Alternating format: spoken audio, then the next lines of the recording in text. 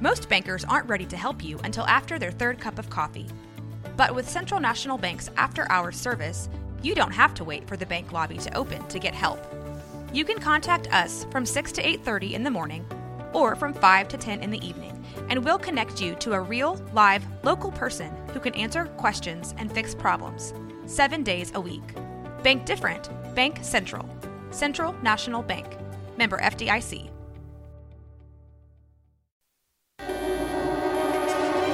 This is 365 Sports, powered by Sikkim365.com.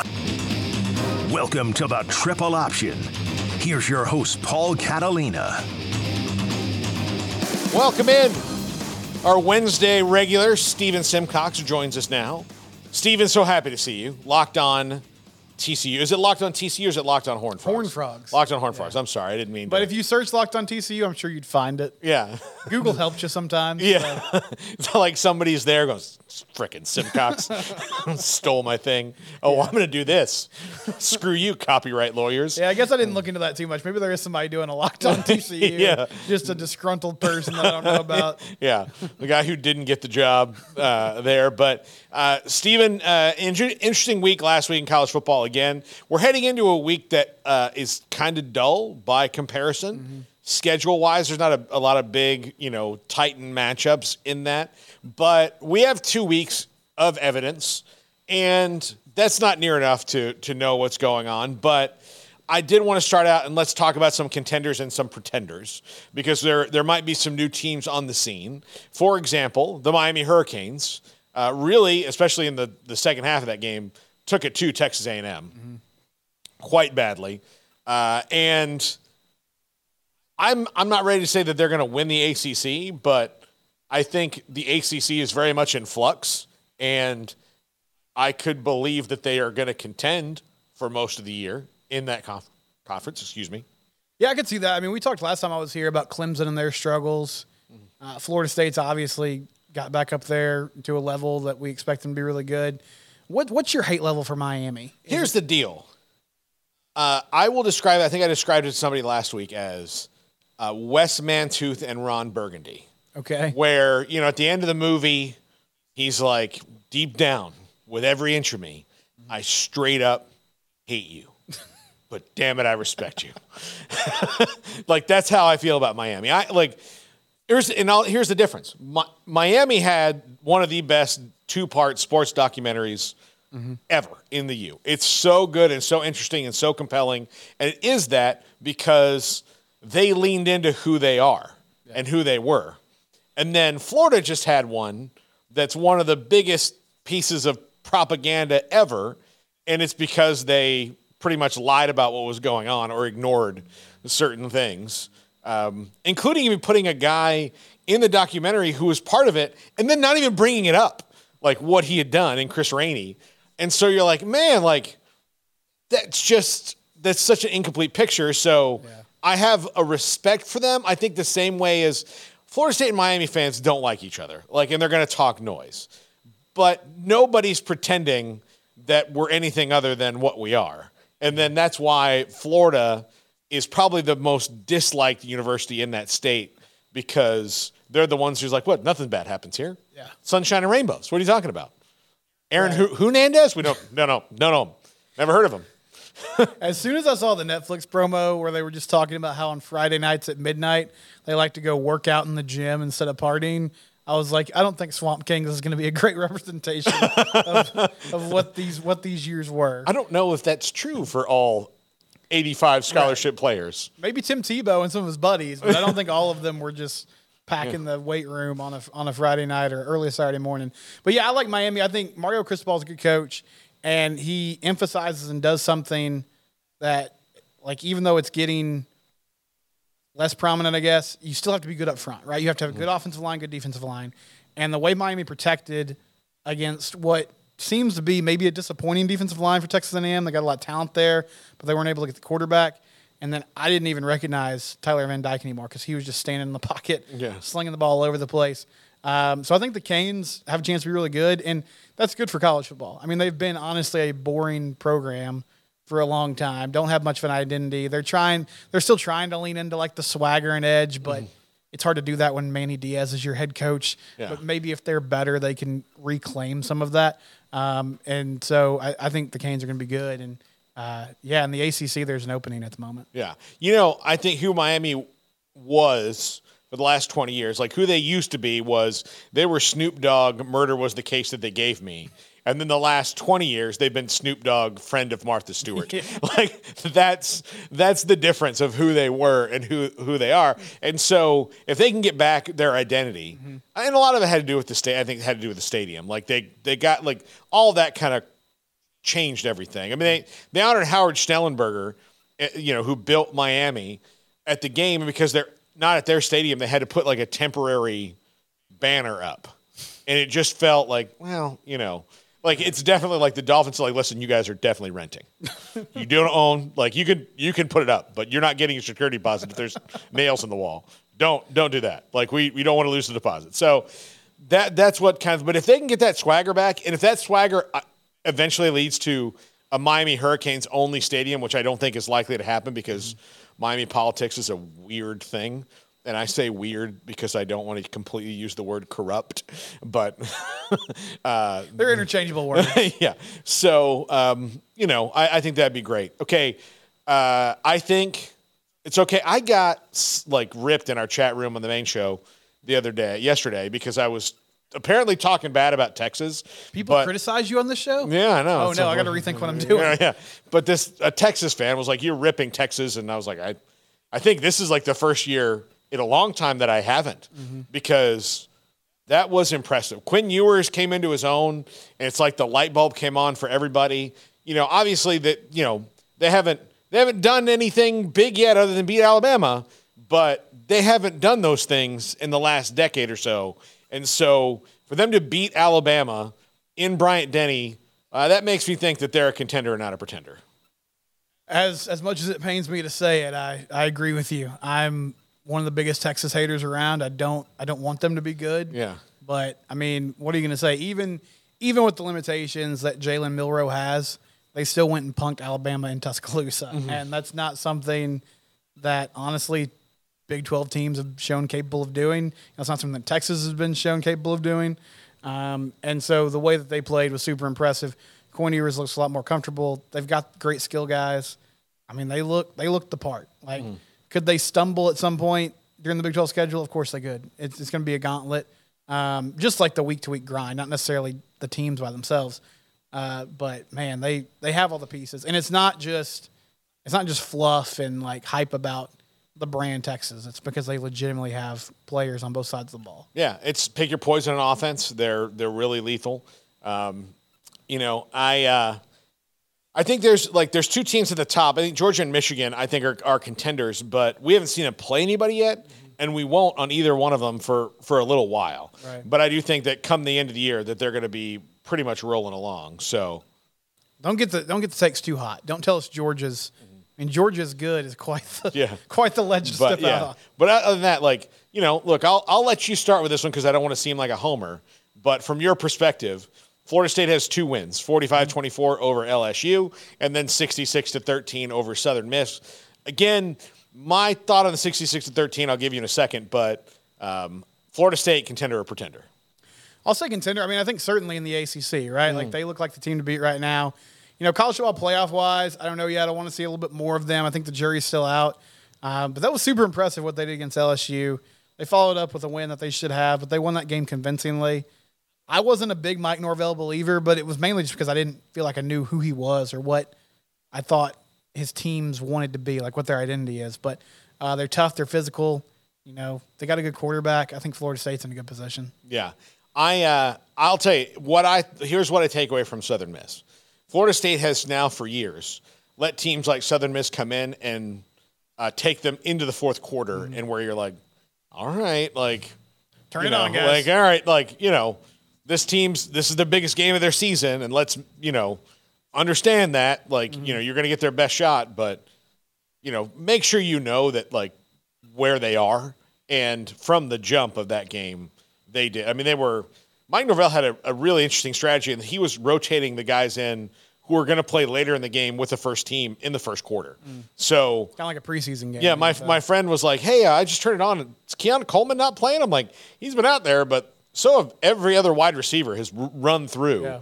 And so every running back's run through. Like the fifth running back had a carry before halftime. You know, all those things happened, and they were able to just like put the pedal to the floor really early and then just keep that rotation going. So yeah, they're rotating 8 offensive linemen through during the game. I mean, that means that they're confident in their depth. They have Boston College this week, and then they have to,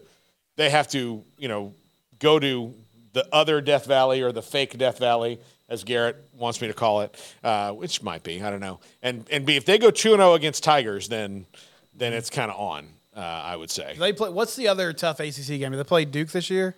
They play Duke and they play Miami. Okay. So that like Duke and Miami are. So they're both going through all the contenders in that league. Yeah, except for North Carolina. They don't play North Carolina. So we'll see. North Carolina is 2-0. A lot of people thought with Drake May they might be a contender. I'm going to say they're a pretender.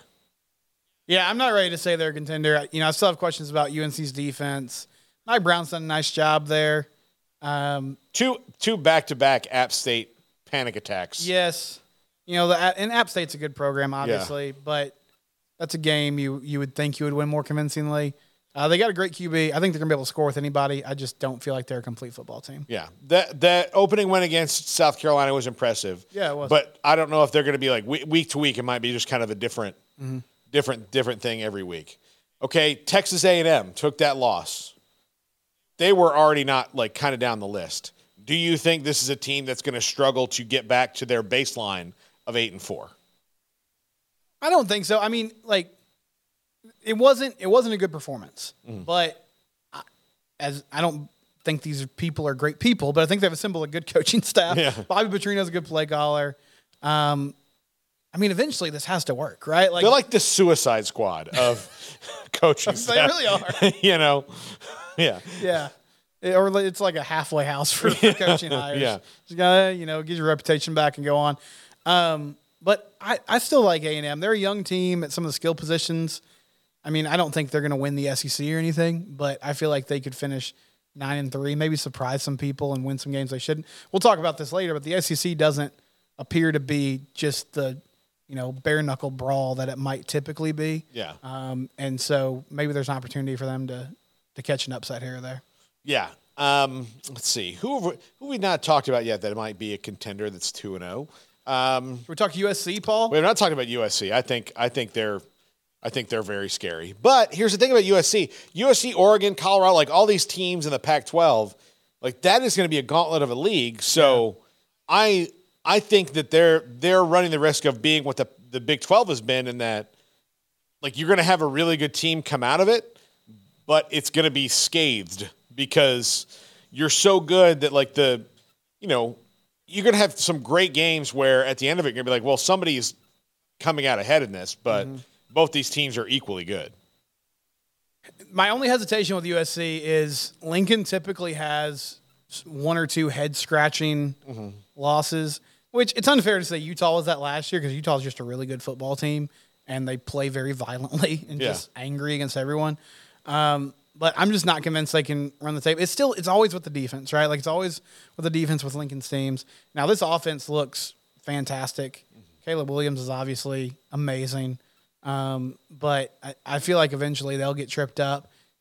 And I could see them winning the Pac-12. I just don't think they're going to be able to handle more physical football teams that they could see later on down the road. Yeah, like you think about like next year when we have this conversation, it's going to be a whole lot more, robust when we talk about people who can make the playoff. Yeah. But since you're talking about 4 teams, which means that at most anybody can have is 2 losses, and those 2 losses better be good, like quality really resume. Like good teams that are probably also in the play. You might have lost to one of the other playoff teams. You might have had a, mid-season loss against a team that's just outside the playoff, and then everyone else would have to have 2. Like for 2-loss teams to get in, you have to be the best 2-loss team out of all the 2-loss teams. And then, so you only get 1 mulligan, maybe, depending on who you are. That, Alabama's got their mulligan. And they actually could potentially get a second mulligan. I don't think that they're going to – I mean, they can very well win the SEC West, but the SEC West, with LSU is still going to be probably pretty good. But, they've got some things they've got to answer and things they got to change, like, using people correctly. Harold Perkins is not a safety. Don't just doing some experiments in week 1. Yeah.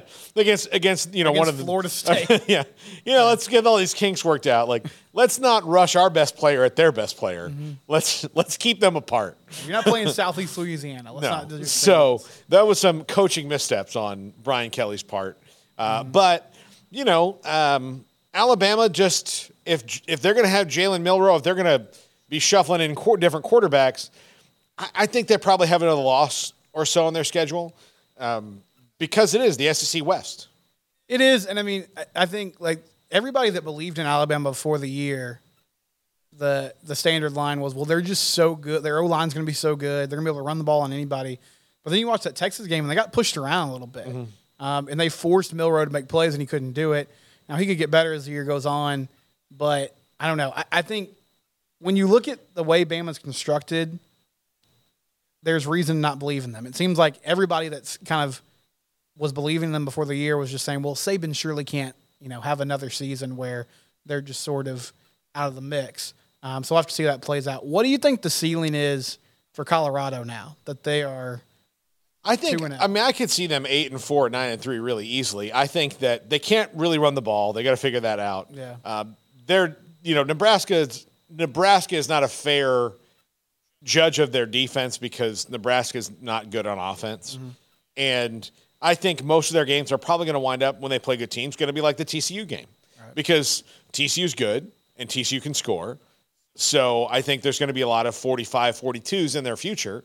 Mm-hmm. And they might win them, but sometimes they haven't and no offense to Chandler Morris here, but he's not Bo Nix and he's not Caleb Williams. What? And he's not DJU. So, right. All those things are coming down the pipeline at them for teams who have done it together longer. So I'm curious to see what happens when I do think they caught TCU, they caught TCU perfect. I mean, they really did. And play the kind of game that you're going to have to play to beat TCU. Yeah. So then, of course, Nebraska is kind of a different thing. I know by saying this and saying that they might not win all their games. Why are you such a hater? That Shadur and Dion are now going to be like, well, I mean. You didn't believe. Do you believe now, Paul? Yeah. So.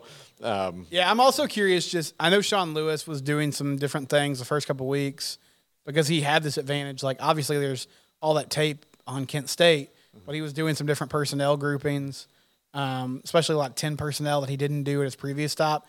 And so as that film gets out there, I think their offense is going to be good, but maybe they don't score 40 points each and every week, right? And you already saw that rhythm and flow slow down a little bit against Nebraska, but they're much, much improved.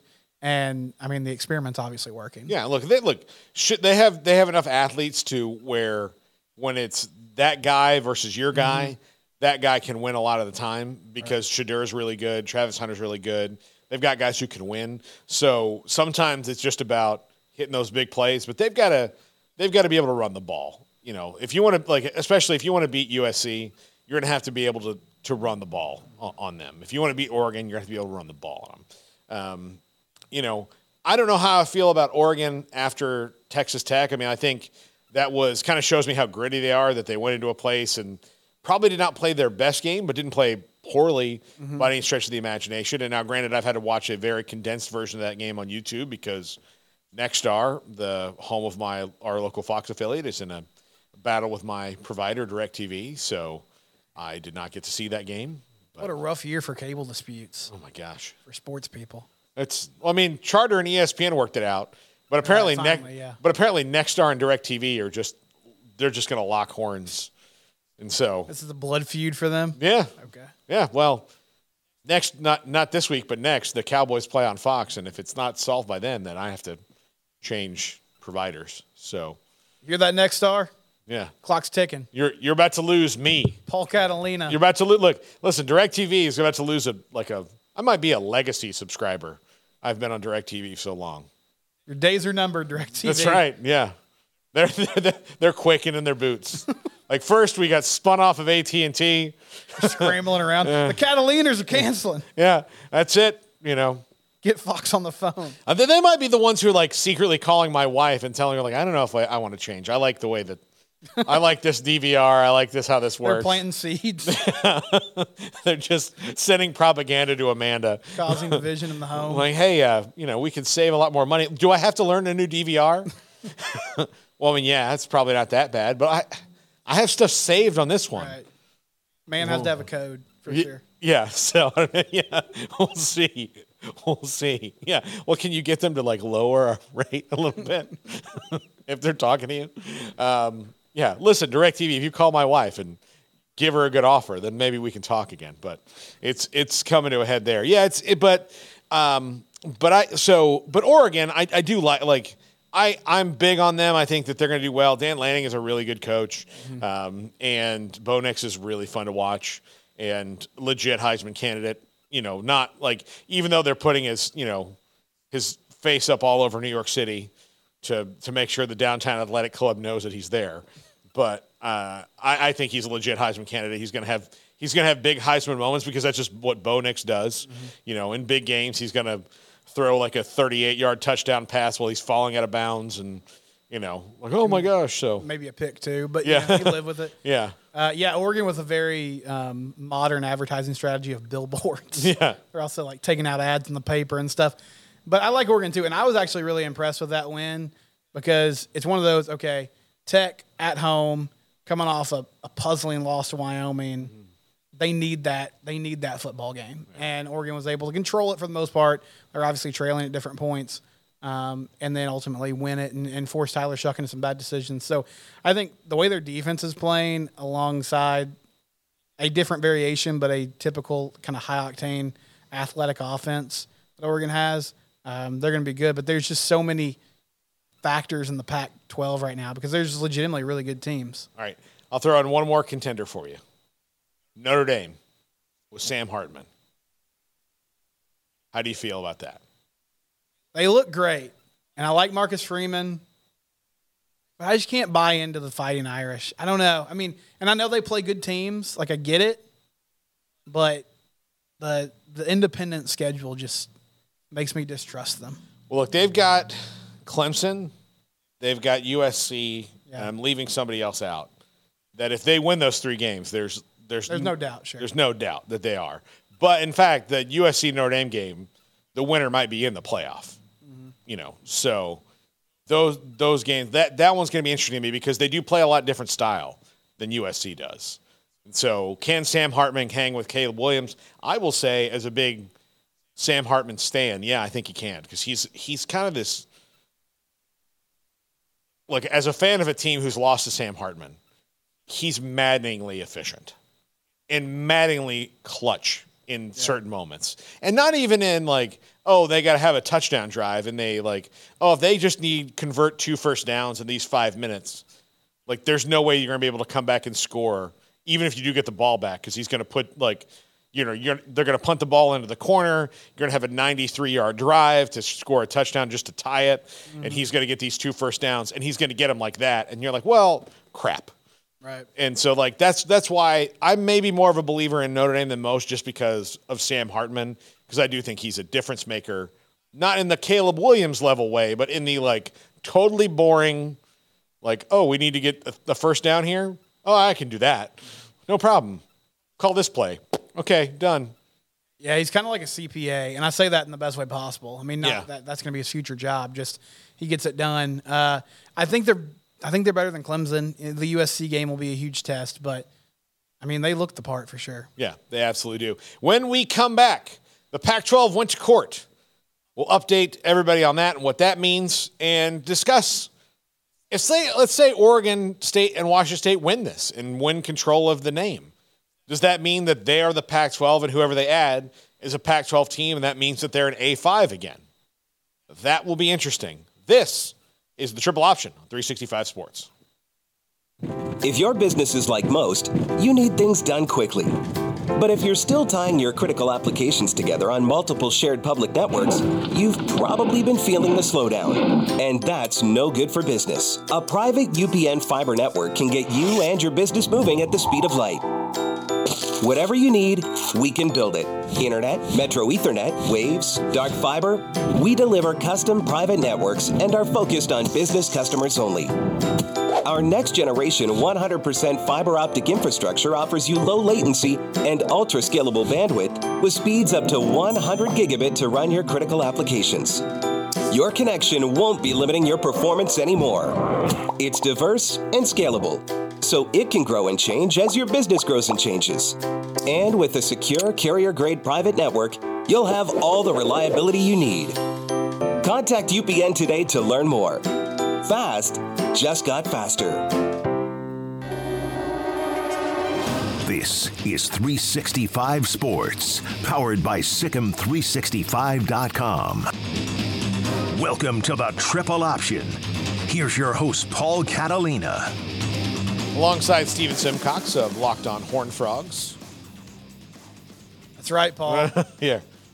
Just trying to get all the gestures right. Is that a uniquely Texas thing, the hand signs for every college? No, I think everybody, but like Texas might have like helped it flourish. Okay. You know, gig 'em and hook 'em, and Houston has one. Give me 3 hand signs for schools not in Texas then. Let's see. Okay. Chomp. There's one I won't do. And then there's that. And then, I mean, that's just the schools in Florida. Right. I'm sure. Yeah, it sounds like you're copping out on the third one there, Paul. Oh, yeah. Ohio. Yeah. Ohio. Do they walk around I'm not doing going to that? let you get me on video doing the chomp. I wasn't trying to get you to do the chomp. Yeah. I really wasn't. There. That's what they get. They get Baby Shark. They get Baby Shark. That's what they Gator get. fan 2565 is like clipping that right now. That's what they get. Like, look at what Paul did. Yeah, absolutely. Let's see. I'm trying to think of. Wichita State has one, but I don't know if you can do it in When TCU played polite LSU, company. when TCU played LSU a few years back, a lot of their fans were just giving me the middle finger, which I thought that was a weird hand sign. Yeah. But That's what it is. That's what it is. I guess that's what they do. I don't know. Yeah, I don't know. Like I was at Alabama. I don't think they have one. I wasn't trying to derail your segment. No. It's like it's a fair I conversation. feel like it's a Texas thing. It's probably more of a Texas thing than an everywhere else thing. I think so too. Yeah. And like some school, like SMU does pony up, which I don't even really know what they do. I think they just have their butlers. But like, what's a Wolverine? Like, would you be like, like, what do they do? I don't know. Yeah, I'm not sure. I've never been attacked by a Wolverine, so I couldn't make a hand gesture appropriate to what they do. You know. I think it's a Texas thing. But. Yeah, it's probably unique because Oklahoma doesn't have one, right? Mm-hmm. They just yell out Boomer Sooner. Right. Oklahoma State doesn't have one. No. Yeah. I think they do some. They do some sort of guns up too. But but Oklahoma State has this weird thing where they've stolen one tradition from like every other Big 12 school. So I think the one true one is Oh, the paddles. yes, the paddles are theirs. That's theirs. Yeah, that's their thing. You can hear it in the press box. Oh, it's wild. It's legit annoying and disturbing and all those things. And so if you can hear it in the press box, like imagine if you're watching a game and you're a foot away from it. Yes. And they're just doing it. It's one of those things, and they so consistently do it and like rotate. Like if you get tired, like Steven gets tired, he's like, "Hey, Garrett, need to go get some water. You got me? Yeah. You got me. Okay, keep going." They're like training their kids to do it. Yeah. It'd be like if you're in your apartment, like, what is that sound? You can't find it. You couldn't go to sleep. That's how it is. It's unbelievable what they do there. But to the Pac-12 now, who I believe is hand signless. Sure. I don't know. Like I won't push back on that. I don't know. I mean, Oregon's the Ducks. That would be a weird. That'd be a weird hand sign. Yeah, it'd be a weird one. USC is that V for victory, I think. Oh yeah. So yeah, there's some things, but Oregon State and Washington State have successfully at least won their temporary injunction that they're in control of the Pac-12, and none of the other 10 are. That's right. Which I don't think would take. House, Dad, we're taking over. I don't think would take much convincing in a court of law to be like, hey, so these people don't want any part of this, and they're only trying to steal the money that is there for all of us together so that they don't have to pay us any of it on the way out. We would like to not do that and maintain it. So can we discuss this before they just say, oh, we're out of the office just constantly. I mean, clearly George Kliavkoff he was in Montana during this thing. So like everybody else is checked out and is out of office here. We're trying to figure out the future of this league. Without them, they shouldn't have any say in it. I don't see any reason, like somebody's going to have to convince me that the other 10 are right, or the other 8, I guess. I guess 10, yeah, I guess 10. The other 10 are right, and Oregon State and Washington State are wrong because they're the ones who wanted to stay in the first place. Exactly. I don't know enough about the legal contract situation, so unless there's some sort of loophole that allows them to have a vote here, common sense tells you, no, they shouldn't have any say in what's happening. There's literally 2 schools left. Like, they should just be able to go to each other's campus and talk about this amongst themselves or send each other a Zoom invite. And, man, George K is just living my dream. Like, he's out there. The Pac-12's crumbling. He's living in Montana. He's going to get paid this year to just sort of haul around and do his thing. What a gig. Just drinking a cup of coffee. Yeah. Like, looking out over his acres, just thinking he's Kevin Costner for a minute. Yeah. Do you remember the episode of The Office where Jim has a new boss and he goes with his new boss to a sales conference and they meet Michael and Dwight, and his new boss makes a joke and Jim and him laugh about it, and Jim's like, sorry, inside joke, and Michael says, oh man, I love inside jokes. I'd love to be a part of one someday. That to me is like the George Kliavkoff experience.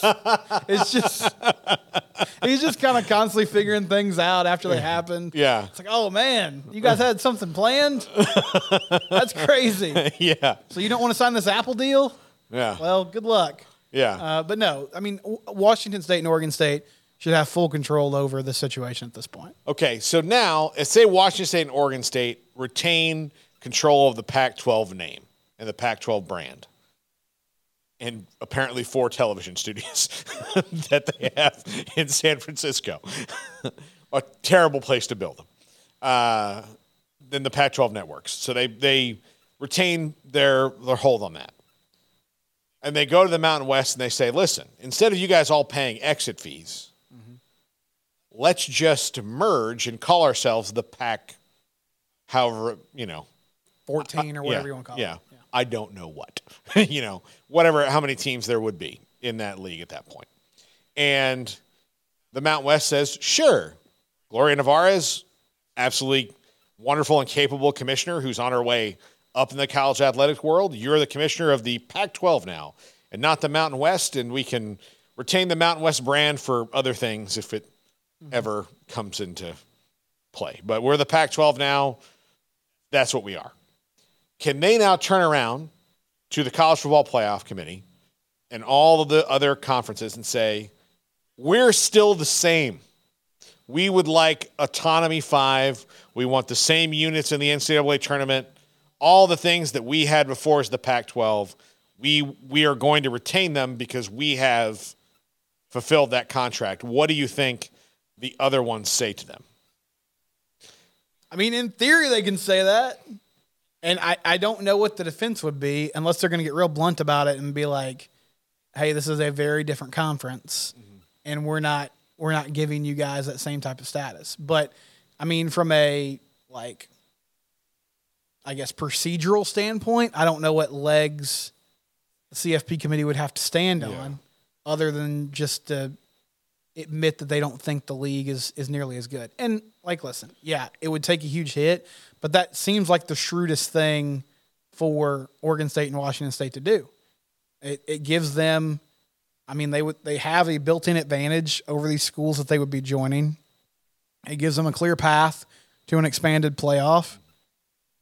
And, that was kind of the point of the expanded playoff, was to give conferences, have that automatic bid, give conferences the opportunity to get in and have teams that are available. So I think it could work. Now, obviously, fans are going to make a big deal out of it. They're going to be like, no, it's not the same thing. I'm sure some of the commissioners would have something to say about it. But just from a logical sense, they could make that claim. I don't see why they couldn't.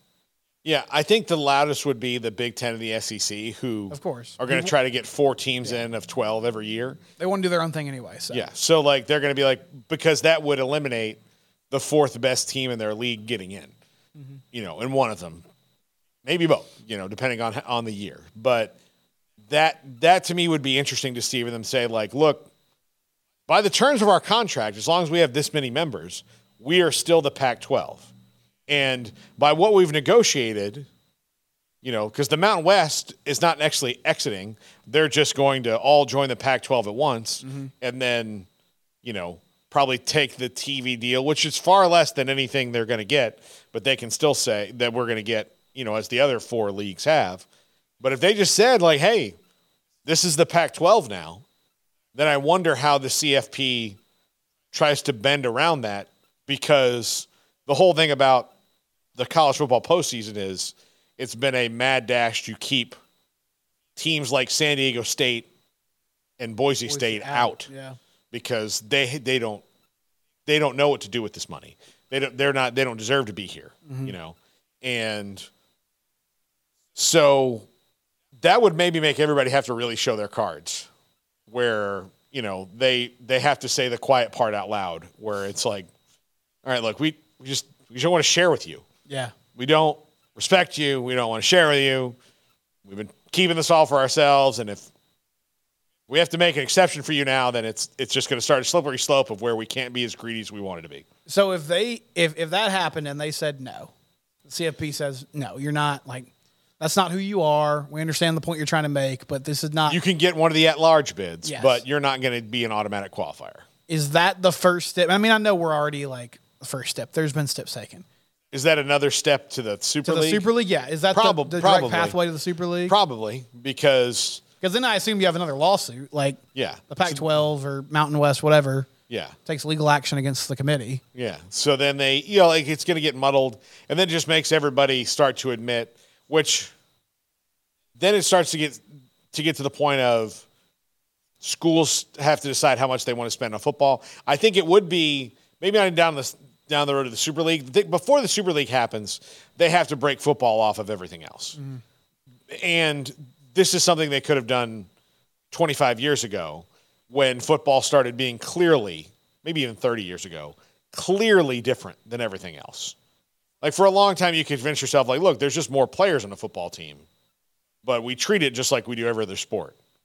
In 1977, that's probably applicable. Mostly true, yeah. Mostly true, But then when cable TV comes along and they're like, well, instead of like 3 games being on television each week nationally, we're going to put all of them on, like as many as we can, and then more and more and more and more.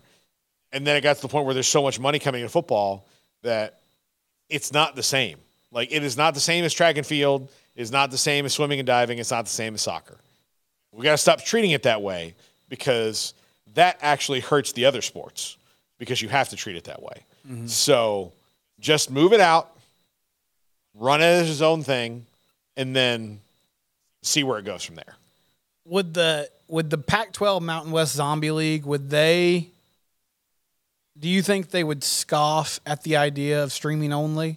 Or do you feel like they'd see that as an opportunity? Or would it just all be about the money? I think it'd all be about the money. Like, I doubt Apple's going to come back to them and give them the same deal. Right. And the Mountain West already has a television deal, so I don't think they would scoff at it. I think they would see money as money and just go for it. I think the bigger thing would be for them playoff access. Money is money, and let's see where we are when the shakeups happen again. Yeah. So keep going, because that's where they have to really see their future. Because I'm happy that Oregon State and Washington State are able to call the shots here a little bit, because clearly this was all like they're the only ones who were negotiating in good faith with the Pac-12 the whole time, because they didn't have. I mean, they might have tried, but I guarantee you it was like you have reached the office of Brett Yormark. Yeah, there wasn't a clear exit strategy for them. Please leave a message and I'll get back to you as soon as I can. Go Big 12, and then. I've got 9 messages from Oregon State and Washington State. I'll get back to those later, like kind of a thing. Yeah, they're talking to Arizona, and they're like, Brett's mailbox, it always says it's full. Yeah. It won't allow me to leave voicemail. And Arizona's like, weird. Yeah, strange. Weird. Yeah. Technology, man. Yeah, like just text him. So, but yeah, there's that's going on with them. So I hope so, and I agree. Last week with Jake Dykert when he was like, "Look, this is a Power 5 team. They are Power 5 players, and they deserve to be in the Power 5." They beat Wisconsin. They were in control of that game the entire time. Yeah, and like they deserve that. Like they earned those things, and so to have a bunch of people who are not out there working at football, making these decisions over your head, and then just one day you wake up and be like, oh, yeah, by the way, next year you're going to have less opportunity than you did this year. Then it sends everybody else like part of that is also like, hey, good Washington State players that are transfer eligible, like, please come in, get in the portal. Same with Oregon State. Like, those things, that's just the unfortunate side of college football right now. And I'm glad that the little guys, so to speak, might be able to fight back a little bit for a little while and stave off what would be, I don't know. I hope that if the Super League comes around, I'm old enough to where I don't care anymore. And you're just like, oh, it's years like, all right, kids, turn this on for me. Just ask Alexa, Grandpa. I don't trust that woman. So, but yeah, that's what I'd like to do. That's Washington used to be in the Pac-12. Okay, Grandpa. Yeah. They played USC. They still do. Oh. Washington State used to play a thing called the Apple Cup, where they would win apples, apparently. All right, calm down. Thanks, Uncle Paul. Yeah. All right, take your pills. Here's your Price is Right reruns. Yeah, don't yell at the nurse anymore. So, yeah, that's what I hope, because I don't know if I'll enjoy it the same if it completely changes. And I think the one thing TV networks do miss out on, Steven, and it's not completely their fault, but when they're trying to these leagues start negotiating and they leave it behind, and even the leagues, that regionality matters. That sure it does. TCU doesn't like Texas because they're both in the same state, and that TCU feels probably different about Iowa State because they're not in the same state. And yes, they're in the same conference and they don't care for each other, but it's not to the same level. TCU fans didn't grow up, going to high school with a bunch of people that went to Iowa State, maybe a couple, but a bunch of people in their high school went to Texas, and there's rivalry there. They're going to miss that part, and it's going to make it really strange. They are. They're missing kind of the secret ingredient to it, which is, this is not the same level of professional sport, but there's a pageantry here. There's a meaningfulness here that you can't really capture always in the NFL, but it's moving that way one way or the other. And people like you and me are going to still watch the games. Yeah. So they don't care. Yeah. Yeah. Bring me my figs. It's all I can stomach. You should just do the entire next segment as a grandpa just ball. An old grandpa ball. My nurse is from Korea. Grandpa, don't. Yeah, let's not open up that can of worms. Yeah, I don't know. Where's Judge Janine Pirro? She on? I don't know. There's so many bad things I can say. I don't want to get down that road. Yeah, Steven. Let's not go down that trail. I might be in trouble. I'd like to come back next Wednesday. Yeah, so. Right. All right, when we come back, is the SEC down? Are they down? Can we finally say maybe it just means the same in the SEC this year? This is the Triple Option. If your business is like most, you need things done quickly. But if you're still tying your critical applications together on multiple shared public networks, you've probably been feeling the slowdown. And that's no good for business. A private UPN fiber network can get you and your business moving at the speed of light. Whatever you need, we can build it. Internet, Metro Ethernet, Waves, dark fiber. We deliver custom private networks and are focused on business customers only. Our next generation 100% fiber optic infrastructure offers you low latency and ultra scalable bandwidth with speeds up to 100 gigabit to run your critical applications. Your connection won't be limiting your performance anymore. It's diverse and scalable, so it can grow and change as your business grows and changes. And with a secure carrier-grade private network, you'll have all the reliability you need. Contact UPN today to learn more. Fast just got faster. This is 365 Sports, powered by Sikkim365.com. Welcome to the Triple Option. Here's your host, Paul Catalina. Welcome back to the Triple Option. Paul Catalina, Steven Simcox, Locked On Horned Frogs with me. And Steven, the SEC, look, Georgia's still Georgia, although I think they're going to look bored a lion's share of the year. They certainly did against Ball State in the first half. Yeah, because they don't have – and this is not indicative of what their scheduling has been. They've played some good teams in the non-conference in years past. They've just – because Oklahoma's rotated off, because this is, I believe, the first year they're supposed to play them, and then next year they're like whatever that was. So that game's gone, and they've kind of – there's a Ball State on the schedule and all that. The early part of their schedule probably not as fun. They play South Carolina this week, which is interesting. Yeah. But Georgia outside of this. But you look around after Texas beat Bama last week, LSU's already taken a loss. And granted, those are both to big name teams in Florida State and Texas. But they, Ole Miss struggled against Tulane, who's better, and Tulane beat USC last year. Almost won the game without their starting quarterback. Right. Tennessee played with their food with Austin Peay. All these things that kind of happened here. Yeah, Auburn escaped against Cal on the road the other night. There's reason to believe that the SEC is down a little bit. I have my own theory, which I've kind of been saying on the show the last couple of days, which is the transfer portal is hurting the SEC maybe more. Like, it helps, obviously. Mm-hmm. Like, it's a very cyclical thing, but there are now – you can't stash players anymore and wait for them to develop. You're a TCU guy. Your roster this year is peppered with ex-SEC players. Yeah. Peppered. LSU, like how many Alabama guys? 4? 3? Mm-hmm. It's a really easy sell, right? Like, okay, you're not playing there. Just come over here. You can play. In a lot of instances, as you get closer to home, right, you go find, okay, which guy on this roster is from – Oh, yeah, Brockermeyer. He's from Texas. He's from the Metroplex, right? Yeah. And he comes and plays. I think it definitely looks that way on paper right now. They're down.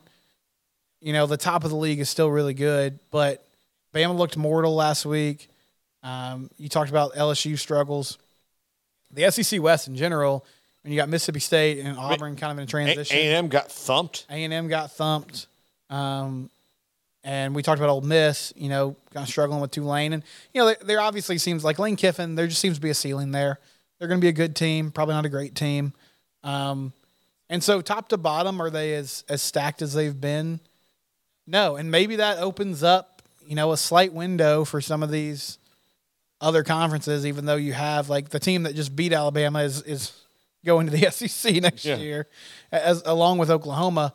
But it does feel like there's a different energy there. And the transfer portal makes a lot of sense. It's easier than ever to build your team quickly. And the best way to do that is to just find talented players from other teams. So where are you going to find that talent? You scour the rosters of the best teams in the country. Yeah, and look, for example, a guy like JoJo Earl, who's at TCU right now, and I mean nobody in Fort Worth is talking about thank God they have JoJo Earl yet, but he's a really good player. He's a really talented guy, and he would have been the third or fourth wide receiver on Alabama this year. But he can come to TCU and probably eventually be the number one guy, right? Yeah. And so he's there. And so instead of him being the number 3 or 4 for a year and then being one of the top 2 in his junior year and going to the NFL out of Alabama, he's going to go to TCU a year before that would all happen. And there's no patience anymore. It's just gone. Brockermeyer is like, okay, well, you might be the 6th offensive lineman at Bama, but TCU has an opening at your specific position. Mm-hmm. So boom, there, you're starting. And even though next year he would have been a starter no matter what at Alabama, but it's all about the now. Yeah. So now you don't have developmental guys, and you you're getting out of the like sometimes you don't get equal things out of the transfer portal. Like it's, sometimes you throw in a JoJo Earl and you get out Jermaine Burton. Like, okay, that's a win for Alabama, right? Yeah. At least right now. Sometimes you throw out a Brockermeyer and you get a guy who is kind of just a guy, but he's good enough to be on your roster, but he's not, the murderer's row that you've had before. Mm-hmm. Well, I don't really know what they can do to combat that besides just, and I'm talking about Alabama specifically, but besides just hitting the portal hard. Yeah.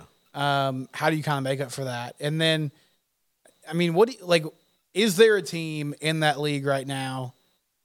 I guess maybe Tennessee. Like, who is the biggest threat to Georgia if there is one? I think Tennessee is right now. I think LSU can be. Yeah. I don't want to put too many eggs in that first game basket on either side of it, but because I do think LSU is going to be really good, and if they get things right, I mean, they've got a really good quarterback.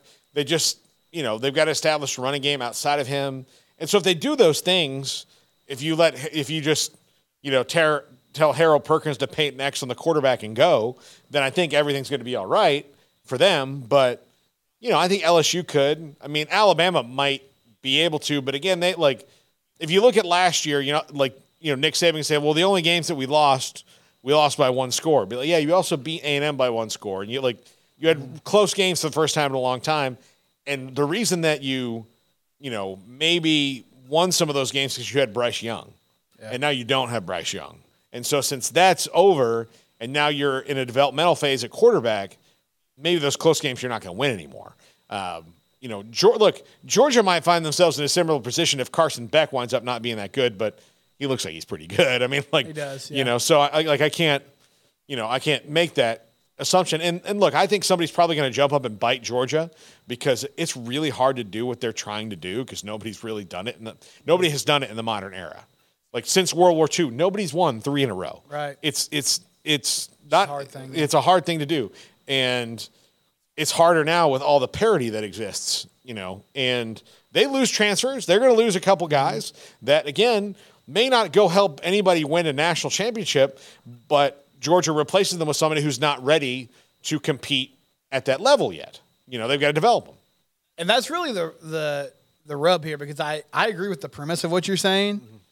But the bottom line is, if Georgia three-peats, nobody's going to care. Like, from a narrative standpoint, nobody's going to care that Kentucky struggled against Eastern Kentucky this past Saturday, right? Like, they're just going to wave the SEC flag again because it's like, well, we won the championship.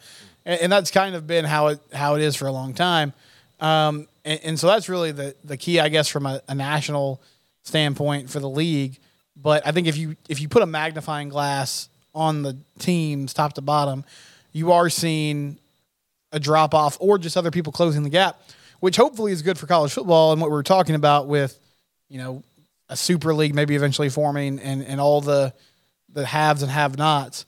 But it does feel like this is a different year for the conference, and maybe there's an opportunity here for that gap to be closed. At least when we're talking about parity within the conferences. Yeah, absolutely. I think that, and look, I think that the real, end game here is the SEC champion is in, and the runner-up in the SEC is not. Like, if there's just one SEC team in this, then maybe mission accomplished. And I think to make it to drive it home would be there's one SEC team in this, and you can't make but for the 5th or 6th team that's doesn't get in and be like, well, if only that had not happened, They have 2 losses in the SEC, but Michigan has only 1 loss in the Big Ten, so even they're splitting hairs to that point. So if you have an SEC team, a Big Ten team, a Big 12 team, an ACC or a Pac-12 team in the top 4, and then you're not talking about another SEC team in that top 4 at all, then I think that, maybe everybody else is making a dent.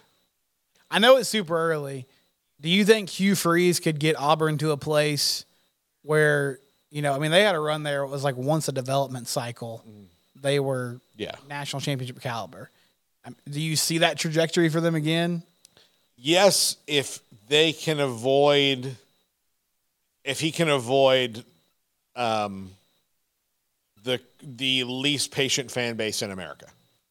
Because and look, he'll probably do really well in the portal. He'll eventually, right now, clearly he's got a quarterback that he's just like, well, this was the best guy I could get. You can kind of see, Keon Coleman went to play for Jordan Travis because that was his quarterback at Michigan State. So there are those things, like once he gets his quarterback, which I think he wanted Grayson McCall, and then that, for whatever reason, that didn't work out, that he went back to Coastal. But once he gets his guy in there at quarterback and everything, yeah, I think they'll contend. Because that's kind of how they are. And then because they do so well, then the weight of expectation takes the least patient fan base in America and makes them go, okay, we would like 7 of these in a row. And you're like, well, no one has won 3 in a row, so let me get to the second one. They're like, no, 7 in a row. We would like the University of Alabama not to exist. Like when you beat them, the university disintegrates. Like in Infinity War. Like that's what we want. You stab your fingers. Done. That's what we would like. And I don't know if that's going to happen. Like, well, then you're a quitter, and we don't need that attitude here on the Plains. So, I think that if they do, Hugh Freeze is an excellent coach. I question how you can know all you know about Hugh Freeze and then go, yeah, this guy's trustworthy. Seems like the guy we need. There's definitely a few red flags there.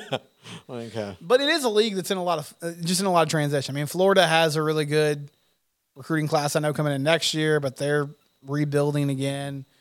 We talked about Tennessee is good, but they have some limitations. And so I guess it's just going to be a matter of how long does it take some of those schools? Does it all come together for them? But at the moment, it definitely feels like it's a top heavy league. And top heavy meaning there's one really, really, really good team and some other good teams, but not the dominance you would typically see in that conference. Yeah, absolutely. Well, Stephen, thank you so much. I enjoy our time so vividly. Thanks, Paul. I like to make the end like Mr. Rogers. Just talk about what we learned about each other. What did we learn today? I need to get a sweater and change my shoes. 56 minutes into the show. I like that. Just start walking out the door. All right. And then everybody knows I'm going to be back in here in an hour sitting 4 feet away. But this is a different Paul. This is, this is independent Paul. This is comfy chair Paul. Yeah. No hallmonders. This is you can't hide the stomach in the chair Paul. And that is desk Paul. That's corporate Paul. That's corporate. Yeah. That's I'm a stooge for the money over there. Over here, we're fighting the power. That's Mr. Catalina. Yeah. This is just Paul. That is Manhattan. This is Portland, Oregon, right here. Those are the differences. This guy might take me to Dave and Buster's. We're over there. I've got to take you to Morton's. Bottom line, we're Ruth's, Chris, or Morton's or nowhere. Right. But we'll see you again next Wednesday. TCU and Houston this week. Houston had they've had a very narrow win against UTSA and a very maddening loss to them against Rice. Yes. And then now your TCU Horned Frogs welcome them this week, right, to Fort Worth? It's in Houston. It's in Houston, okay. Yeah, it's actually primetime game on Fox. It's Houston's Big 12 opener. Yeah. So don't really know what to make of either of those teams. I mean, conventional wisdom tells me TCU should win, but both have had very strange starts. And Doug Belk a couple of years ago was sort of the hot assistant name around the state. That defense didn't look great against JT Daniels last week, but a good early season kind of barometer for both those teams. Yep. JT Daniels has been to every college. Yes. He's been he's been to every one of them. USC, Georgia, West Virginia, Rice. Yeah. Next year, he's going to play at Howard Payne. I'm excited for that.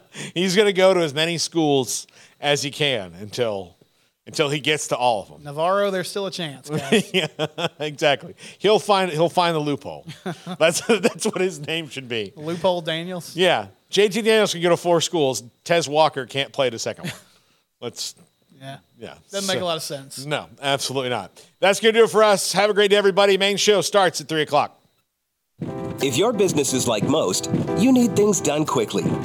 But if you're still tying your critical applications together on multiple shared public networks, you've probably been feeling the slowdown. And that's no good for business. A private UPN fiber network can get you and your business moving at the speed of light. Whatever you need, we can build it.